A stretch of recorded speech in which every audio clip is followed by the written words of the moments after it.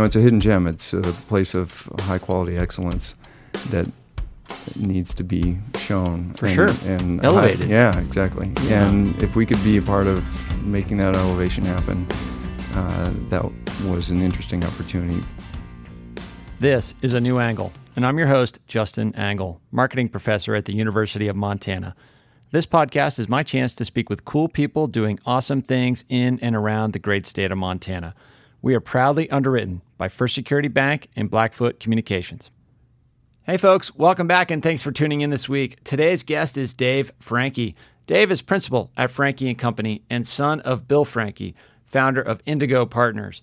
In 2016, the Franke family made the single largest gift in University of Montana history, naming both the W.A. Franke College of Forestry and Conservation as well as the Franke Global Leadership Initiative.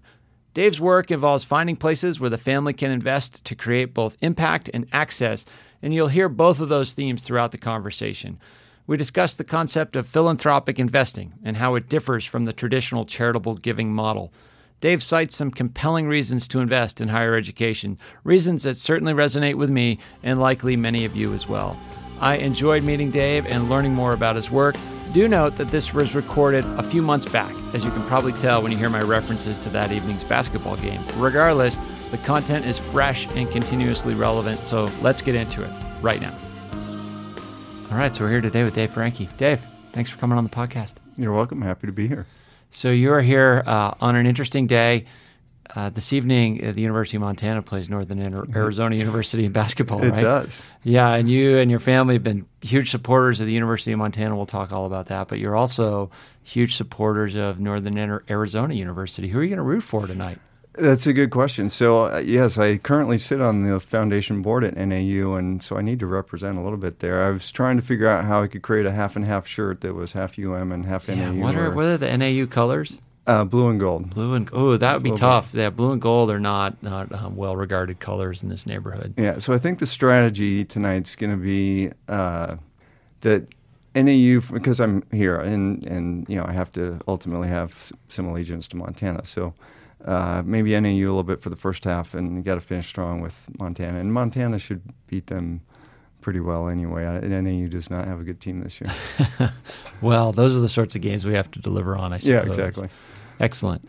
Well, it's great to have you here. For listeners who don't know, Dave and his family gave the University of Montana the largest single gift in the history of the university. That was $24 million to name the Franke College of Forestry and Conservation, and also the Global Leadership Initiative, too. So it's a great honor to have you here and to just have this chance to learn more about your work and some of the reasons why you and your family have chosen to invest in education. So let's get right to it. You work. Do you work for Indigo, or you're separate from Indigo? Franke & Company, principal there. Tell us about Franke & Company and what that organization is all about. So Franke & Company is an entity that we've held for many years, where it's an opportunity for us to take our personal capital and put it to work in different ways. Either put it to work through private investments that we make, and we don't have, whereas Indigo has a very specific focus in the airline sector. Sure. We are very eclectic and diverse at the things that we look at. So it could be other types of businesses that we get engaged in, and they could be growth stage or more mature businesses, real estate, oil and gas, media, and some media-related stuff, and a little bit of early stage, some biotech. It's just a real eclectic set. But so that's one way we put capital to work. And then the other way is philanthropically and making those investments as we did here and in other places. So I, on a day-to-day basis, am dealing with both sides of those issues, working with existing portfolio investments that we have, constantly assessing new investment opportunities, and then being our lead liaison philanthropically. And when you say working with active investments that you have, what sort of role does your organization take in your investments? It depends. If possible, and with the right investment, if it's an operating business, we like to have some sort of control or voice or input into the long-term success and vision path that business is on. And typically that takes the form of having a board position. Seat of the board. Yeah, or multiple seats where you may have a little bit more control at the board level. And then working on a more strategic basis with management to move the company towards its objectives. So we're not there to tell them day to day what to do but we look at the strategic levers that will move the business forward and create the outcome we hopefully all expect to achieve, and focus our efforts there. And so moving to the sort of philanthropic side, we've used the terms philanthropic investment, impact investment versus charitable giving. And, in an email conversation we had ahead of this recording, that world is kind of has and is changing. What are some of the principles that you bring to your work when you're looking for different areas in which to invest philanthropically? Well, first, just because you kind of laid the foundation there, so if you think about it, charitable giving takes on many forms, and it's maybe with less strategic intention behind it. So whether, it's seeing a homeless person on the street and you give them $5, or volunteering at your kids' schools, or going on and helping someone with their CrowdRiser, GoFundMe, or any number of ways where you're, or volunteering, where you're providing some value, but maybe with a little less intention to it, where philanthropy and philanthropic investments have a more strategic, stated objective and intentional impact that you're trying to achieve. And so for us, as we look at that and the work that we do in those areas, it really is that combination of, one, trying to be strategic in aligning with agencies that we feel will help us meet the objectives that we're trying to accomplish, and then being, very intentional around the impact that we expect to achieve. And so for us, where that's landed primarily as a family is around education, and in particular higher education at the university or professional level of educational work. And then, we have some views and definitions of how we want to support at that area. And how did higher education kind of become the focal point?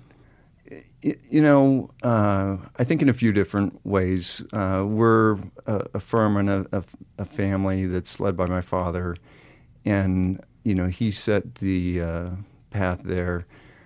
For him, he had a unique, interesting childhood, early years in rural Texas, and then spent his teenage and high school formative years in South America and different parts of Argentina, Paraguay, and Brazil. And kind of through that, he bounced around to different types of schools, sometimes had to be self-taught, really had to at times make his own education, or within their family make his education function. So is this because of military family, industry family? Like what? Related to government work, so they were. His father was sent down to South America, and they, as a family, went. And at times, because this was in the 40s, early 50s, there just wasn't the scholastic infrastructure that you would have had here, and so. His last 2 years were in Sao Paulo, Brazil, and he was at an Americanized school there, and that then allowed him to think about getting back to the U.S. and his education in the U.S. And with two other friends, they talked about different places that they might go, and ultimately set their sights on Stanford. And 2 out of the 3 ended up at Stanford. A third went to the Northwestern, as it turned out. And that really changed and shaped his life and his experiences. You know, even back then, Stanford was still a high-quality, world-class education, and he got both his undergrad and law school, went through the law school and got a law degree there. And he still relies, I see it every day, on much of the education, that foundation, especially from a legal perspective, and how you think and critically think and assess and understand and take a view of risk impacts our life every day. Mm-hmm. And so he looks back and said, you know, how valuable was that for me? Both that I was fortunate to find this school the last couple of years in Sao Paulo to give me the opportunity to think about going to a school like Stanford, and then the experience that he had at Stanford. So he really saw how the power of education catapulted and leveraged his life and his career, and what that meant to him, what that meant to us as a family, and his ability to provide us opportunities as his children. And so between him and our family, my mother was in education as well and went to Stanford, that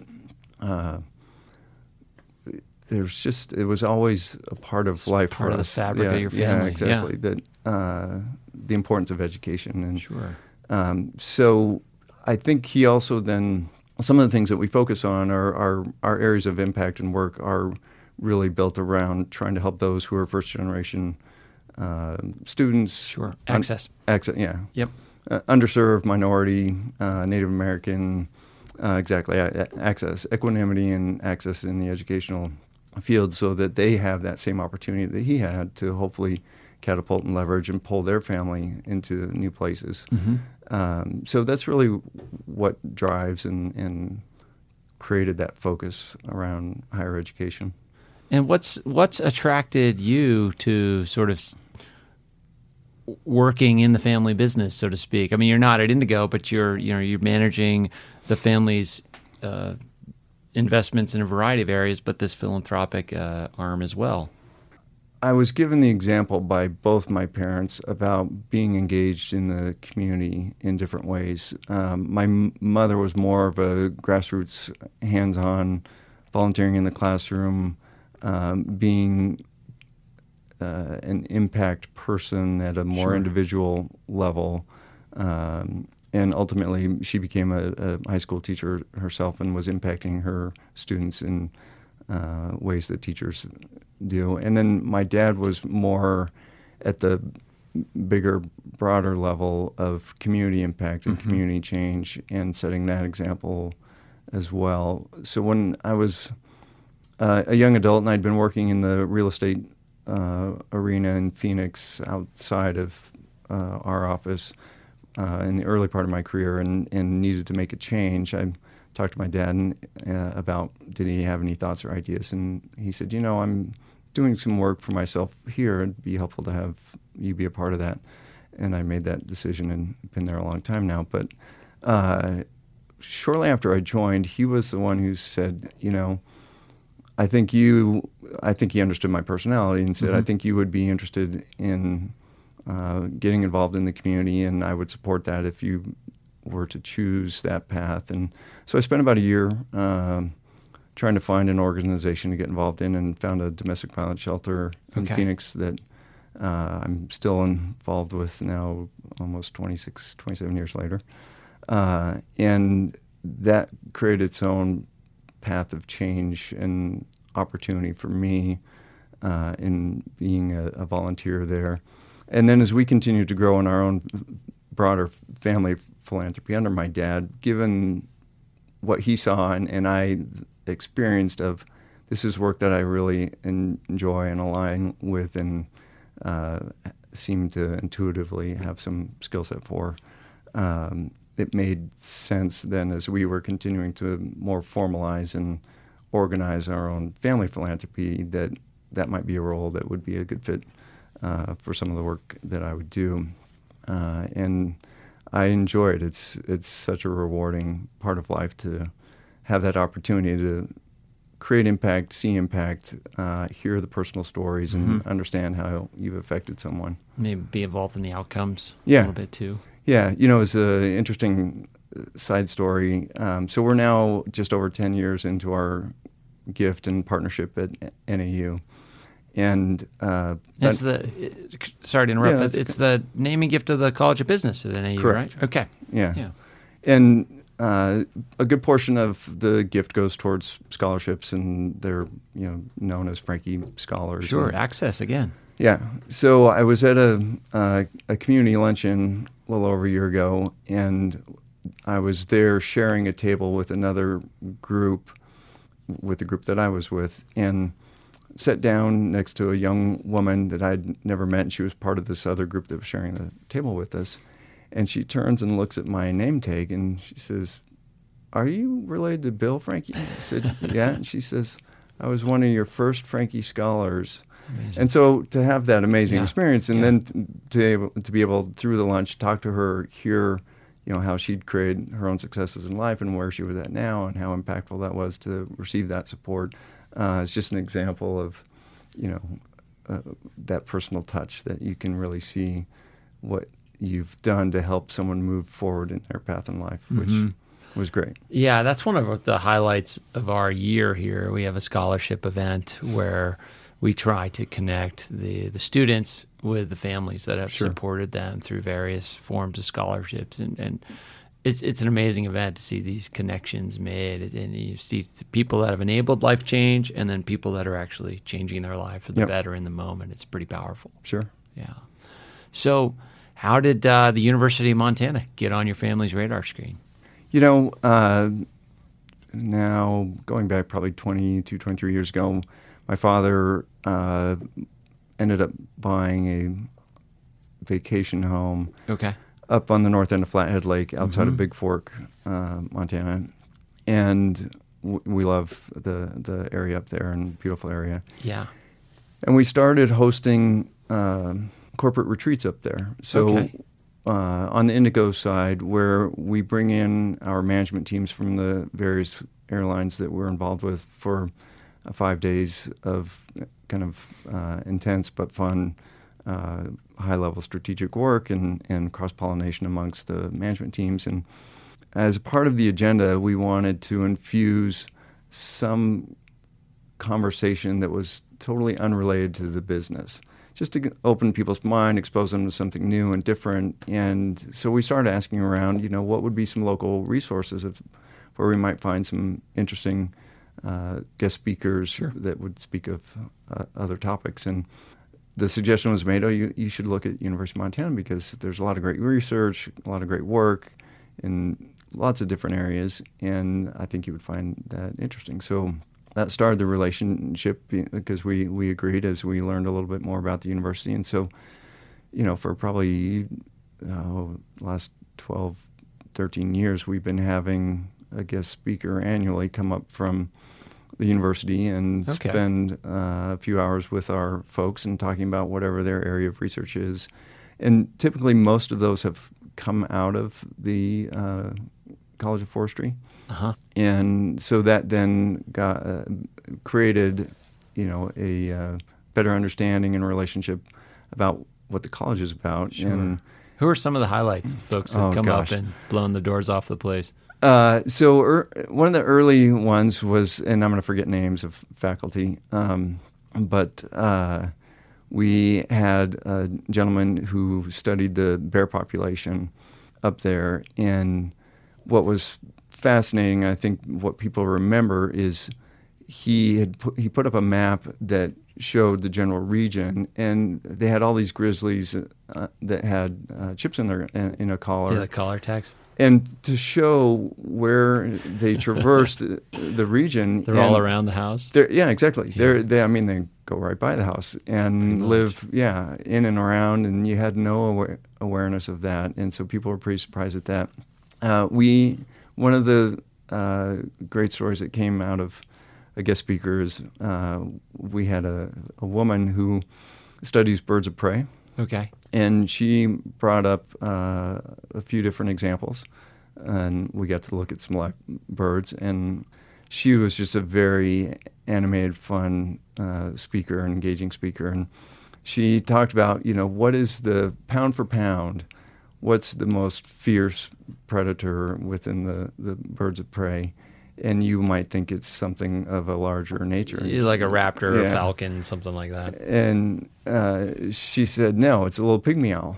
Really? And she had one up, and so we became so enamored kind of with that idea and that story that, Frontier has the animals on the tail. Frontier Airline. Excuse me, Yep. Frontier Airline, sorry. And we decided to put a picture of pygmy owl on the tail of an aircraft, and the house actually sits right outside of Ferndale, so we named the bird because they name the birds the animals on the tail of the airplanes. Okay. So we named it Ferndale. So Ferndale sits on Frontier aircraft, and so that was another great one. And then a couple of years ago, we had Josh Millspaugh, who came and spoke. And what was interesting about his time was, so he studies that engagement between humans and animals, and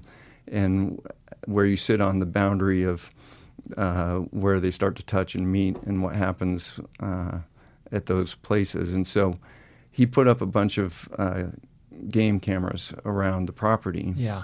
And again, we were a little surprised at some of the game that we saw. Well, you come to Montana, it's there. It's the wilderness. It's a lot of wildlife. So we discovered, we have some bear that clearly live in and around the property. We have mountain lion, bobcat, and then more typical deer and other things. But it was just fascinating to see what was around the property. Those night cameras can be illuminating, for lack of a better term. We have one in our backyard, and it sometimes a little spooky what's going by. We live sort of up against a creek, and it is a bit of a thoroughfare after dark, and it makes me sometimes second guess sending my daughter out to walk the dog or something like that. But it's also kind of one of the best things about living here.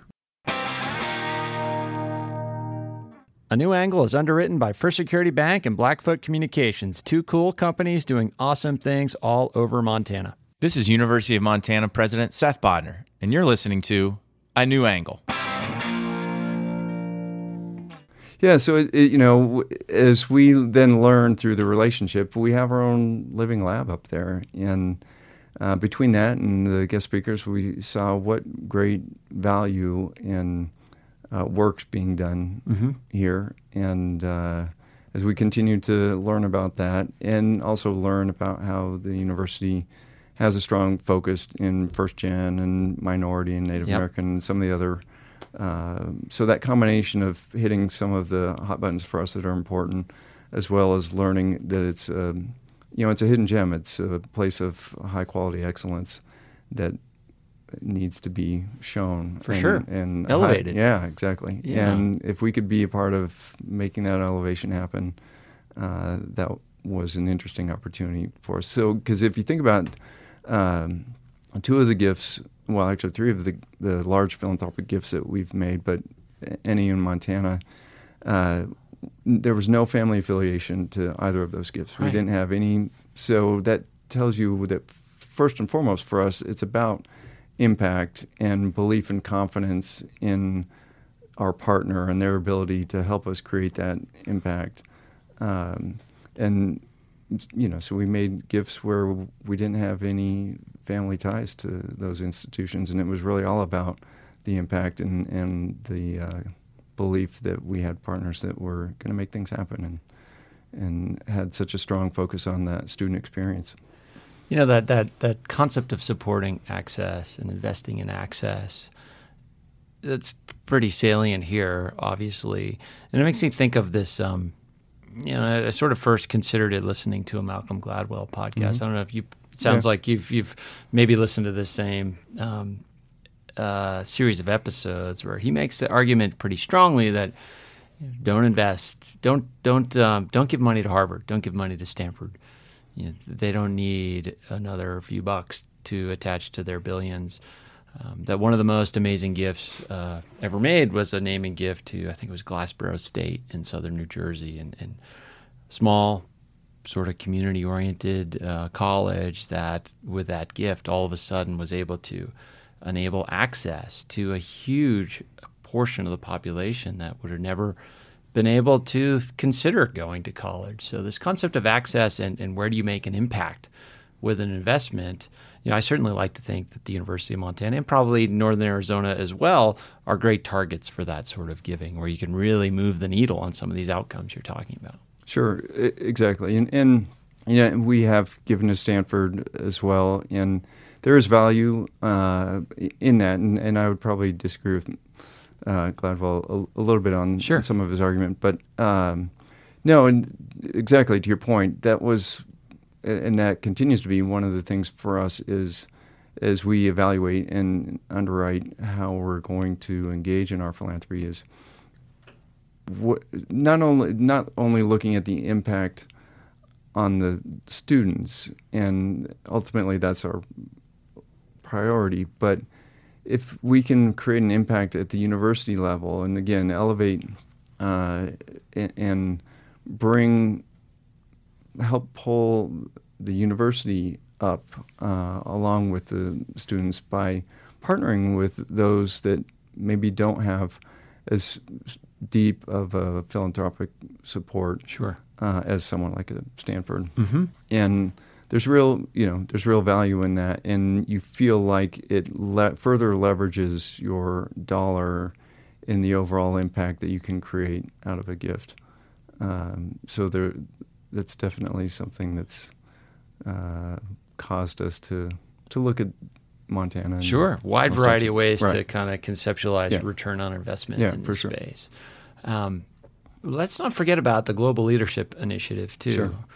Tell us about that. I mean, when the news of the gift to the university came out, it's sort of, in some ways, it was sort of like, how do these two fit together? And I was wondering kind of how that came to be, supporting the College of Forestry and Conservation and the Global Leadership Institute. Sure. So the Global Leadership Initiative was launched by prior President Engstrom, mm-hmm. and he was a passionate, avid supporter of that program, and we had been talking to him about various ways of initially when we were first trying to figure out how we might support here and continue to learn and better understand the university and where opportunity lay within the university. He was a big supporter and promoter of that program, and where it connects and creates alignment with us is, again, given my dad's just overall life and then therefore our lives as a family, we've been very global in nature, right. Whether it's been his childhood years growing up in South America, having a career where he's done business all around the world, and then as we grew and have lived our lives as children and family members, having lots of global experiences, and that idea that that combination of broadening someone's horizons and giving them some skills. So international and global doesn't necessarily mean you have to go to Asia mm-hmm. or something. It could be taking a kid, that's raised on a farm here out in the rural communities, who's never been to another part of the U.S. or who's never been on an Indian reservation or exposed to some other culture. That's its own form of global exposure and broadening, and allowing them the opportunity to lead. And again, leadership doesn't necessarily mean that you're the head dog and moving something along, but it's that you're a part of problem solving and taking a role in affecting change. And so we were excited to learn about the GLI because it had those components to it. It was really trying to broaden and expand students' minds and horizons, and then in particular it had the study abroad component. Mm-hmm. And so when we were first exposed to that and saw some potential alignment. I think one of the things that we wanted to influence was we felt like the current travel abroad component was a 2 to 3 week component, and there's clearly a lot of value of taking a student who's not had any opportunity to travel abroad, even if it's just for a couple of weeks and it's a more social type of experience. There's still a lot of value because they're seeing something they've never seen before. But we were hoping to make it a more enriched, deep, meaningful experience. And so we worked a lot with the team here as we developed the gift that we really want that to be a semester-long experience and have more immersive. Yeah, immersive and real objectives and some true educational components that come out of that. And so that was a part that was factored into the gift. And so that really speaks to us as a family because this world's changed. I mean, it's so small these days, and it doesn't matter whether you're doing business in Missoula, Bozeman, D.C., anywhere. You're going to have some international component, even if you have some little shop downtown here in Missoula where you're just selling to the local staff. Odds are you're getting a component from China, or someone that you're getting a piece of your product from is getting it from China or somewhere else, and you're exposed to that. And so if we can give those opportunities to students to just think, the world's shrinking and it's going to continue to shrink, so I need to learn and understand and be comfortable playing in that arena. And we felt like the Global Leadership Initiative does that and continues to do that, and there's great value there. So, when we're in a college business here, and I worked a little bit in finance before doing the professor thing, and have a bit of an understanding of the steps of due diligence you go through to decide if a company you're choosing to invest in is a good investment in terms of the potential rate of return and all that stuff, and also the ability to deliver on the promise. And so how does that work when you're thinking of investing philanthropically, whether it's to a charitable organization or whether it's to an institution like a university? What sorts of things are you guys thinking about in terms of, okay, this is the outcomes we're trying to get to, and here are the judgments, or here are the things we're making judgments about in terms of that institution's ability to pull it off? Sure. So underwriting is a big part of what we do, and exactly to your point, we almost treat it no differently than if we're underwriting an investment that we would make on the for-profit side of life, in that you want to, because we're putting material capital to work, so regardless of what type of investment you're making, it's still an investment, and you want to feel like you're going to get that return, that ROI on that capital. And so in order to do that, we probably, much to the chagrin of the development teams that we work with, take too much time in underwriting because we want to make sure that we feel very confident and comfortable with where we're giving. So that takes different forms.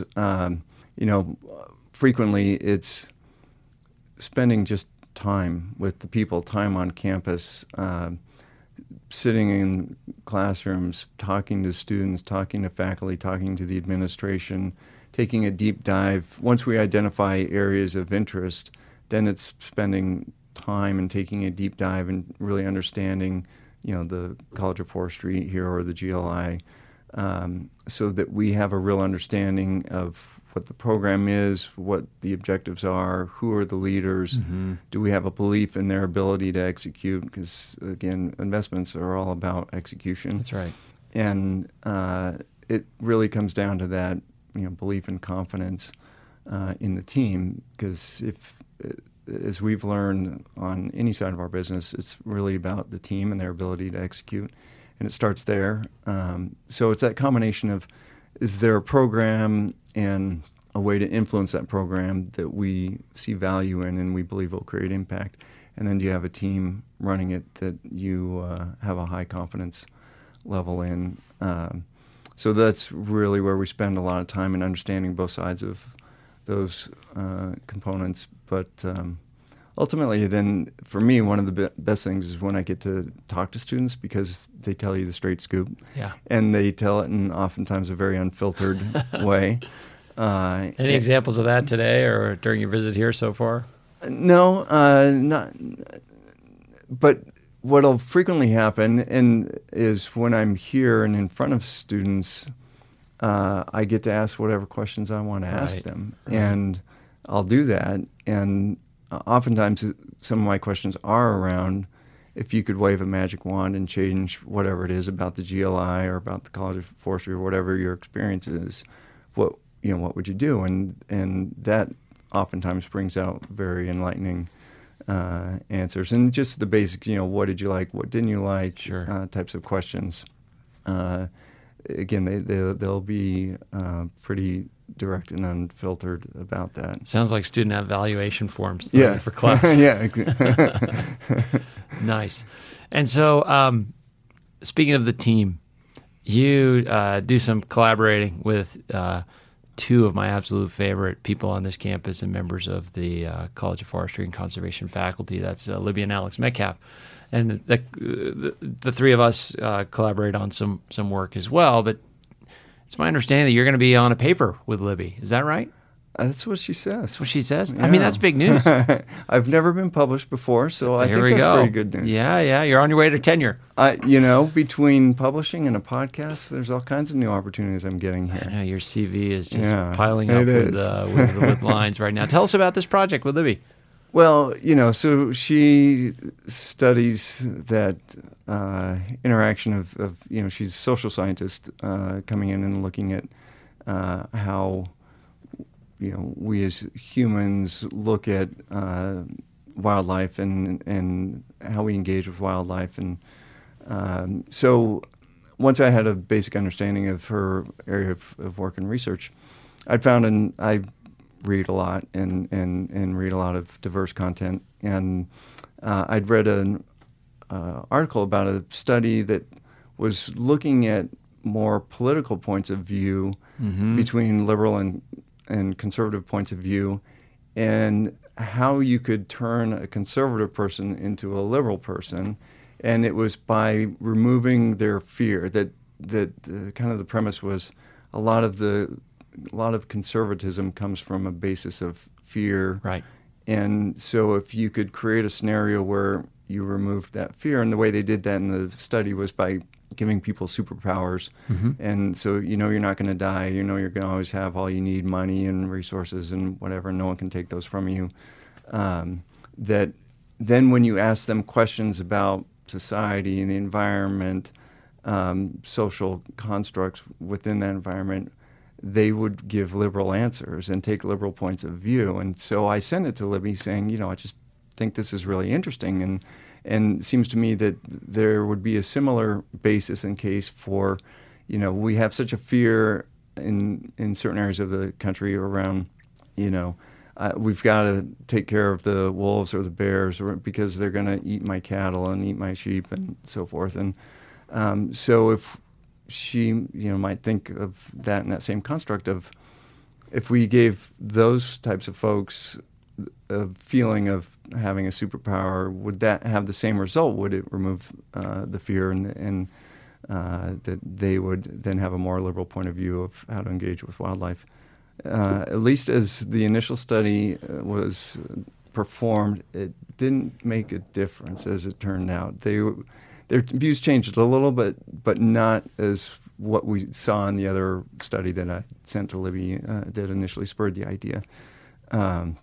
So I haven't followed up in a while. I'm not sure exactly where she's at with kind of finalizing that and publishing it. But she did say, you spurred the idea and you ought to get a co-author, which was exciting. Absolutely. No, I was involved in that experiment where we kind of tried to, we replicated that basic effect where if you induce fearlessness, that it can make people with a conservative orientation more liberal.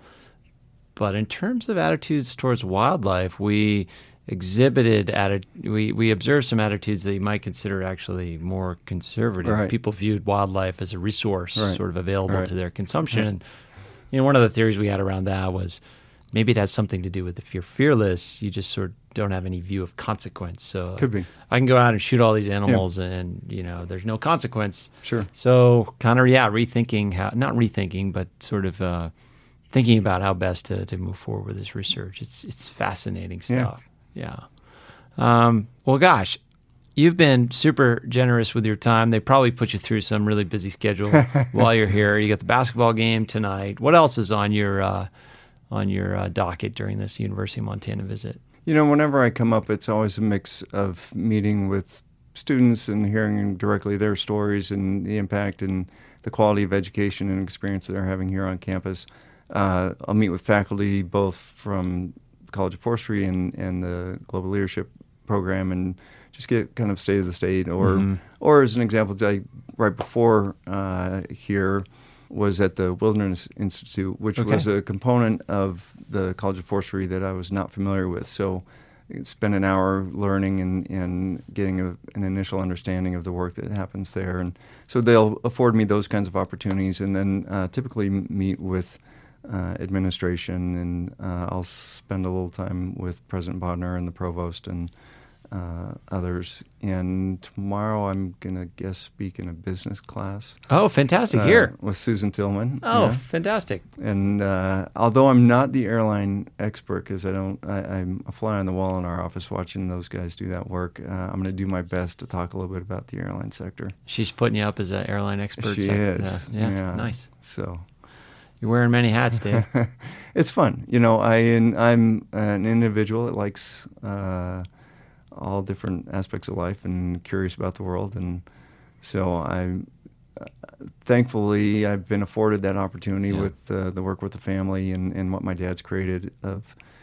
We do such a diverse set of things in the office that I'm intellectually entertained on a regular basis. Yeah, and there's also no better place for that intellectual entertainment than on a university campus, I think. For sure. I mean, it's amazing. Be around young people trying to make investments in improving their own lives, and it's just great to learn more about the amazing work that you and your family have done to sort of facilitate those sorts of investments here at the University of Montana. Thanks for being here.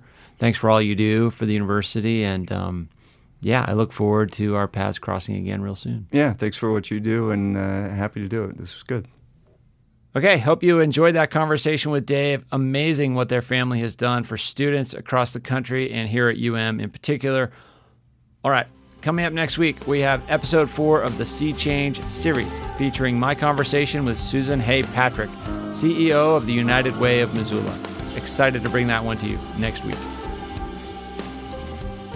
Thanks for listening to A New Angle. We really appreciate it. And we're coming to you from Studio 49, a gift from University of Montana alums Michelle and Lauren Hansen. And remember that A New Angle is supported by CED, Consolidated Electrical Distributors. These guys pretty much sell anything electrical you would ever need, but they also hire a ton of our students. If you want to learn more about jobs at CED, visit cedcareers.com. And before we go, I want to thank some important peeps. Executive producer, Stefan Borsum.